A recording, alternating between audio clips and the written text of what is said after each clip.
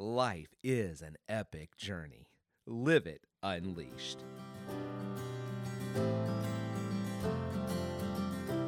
Hey, fellow journeyers, Jeremy here. Welcome back to the Living Unleashed podcast. You know, life is an epic journey, and we want to discover how to live life unleashed. God offers us a passionate life that is defined by hope, filled with joy, marked by peace, and walks in freedom. As we continue to journey together here on the Living Unleashed podcast, we are intentionally shaping our lives as we journey with Luke. And we've been going through the Gospel of Luke, and now we're into the book of Acts. And today we'll be looking at Acts chapter 15. Now, Acts chapter 15 has a relatively lengthy description of an event that takes place where Paul and Barnabas end up in Jerusalem to discuss with the rest of the apostles and the disciples and the elders all how to engage in ministry to the Gentiles. And the primary question that had been raised by some, I think what is referred to as some agitators, is that the Gentiles need to be circumcised as is prescribed in the law of Moses if they are going to be a follower of Jesus. And they were insisting upon that distinctive Jewishness to go with it. And so here in the midst of Acts, we have this council meeting. And we watch as they work through this particular issue, deciding how to take care of this. I believe that this rather lengthy explanation is there for a purpose. And it's there because it demonstrates to us or gives us a picture, if you will, into the life of the early church. It is easy to imagine that everything was just hunky-dory, that there were no conflicts, that there were no issues that came up, there were no disagreements. But what we discover here is that there were. Here in chapter 15, there is some disagreement about how to engage in this. And so we see, how did they take care of that? Well, they met together. They got away from all of the competing voices to get together, to talk, to pray, and to sort out what they were going to do and to seek God.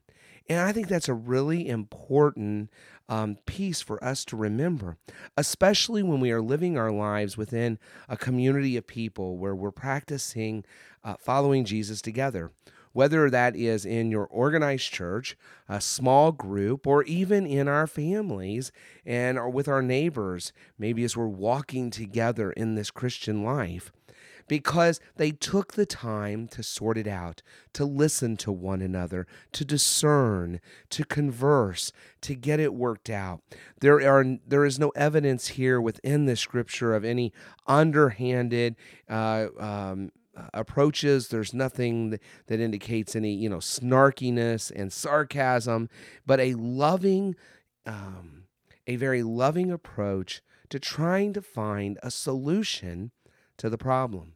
I believe that this is intensely relevant for us today because each and every one of us have seen places in our lives, in just anywhere where we are engaged with other human beings, where there can be drama, where there can be turmoil, where there can be disagreement.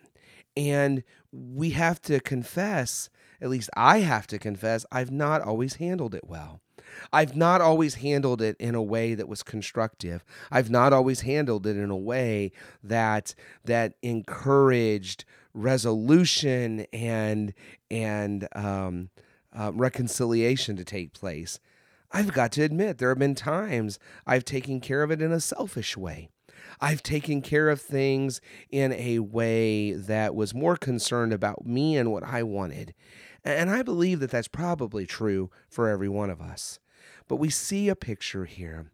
And so we're not left thinking that the early church had no problems. We cannot walk away and say, well, this is just some fairy tale because it just seems too good to be true. As a matter of fact, the chapter winds up discussing another problem, another conflict. This time, the conflict is between Paul and Barnabas. Now, Paul and Barnabas had traveled together on the first missionary journey. And Mark, or John Mark, and this is the one to whom is attributed the Gospel of Mark, had followed along with them, but for some reason he had left them. He had bailed along the journey and had not finished the missionary journey with them. As they were getting to embark on their second missionary journey, Barnabas wanted to bring John Mark, and Mark was ready to go. But Paul said no. Paul didn't want him to go because he hadn't been faithful the first time. And so Paul and Barnabas have a disagreement. As a matter of fact, they disagree sharply. And Barnabas ends up taking off on his missionary journey, and he takes John Mark. And Paul ends up taking off, and he takes Silas. Now, the book of Acts follows along the development of the early church through the ministry of Paul, so the rest of it follows Paul. But Barnabas and John Mark go off. And if we only had this chapter, or even if we only had the rest of the book of Acts, we might be left to wonder, did anything ever come of that? It seems like a loose ends. It seems like conflict wins out.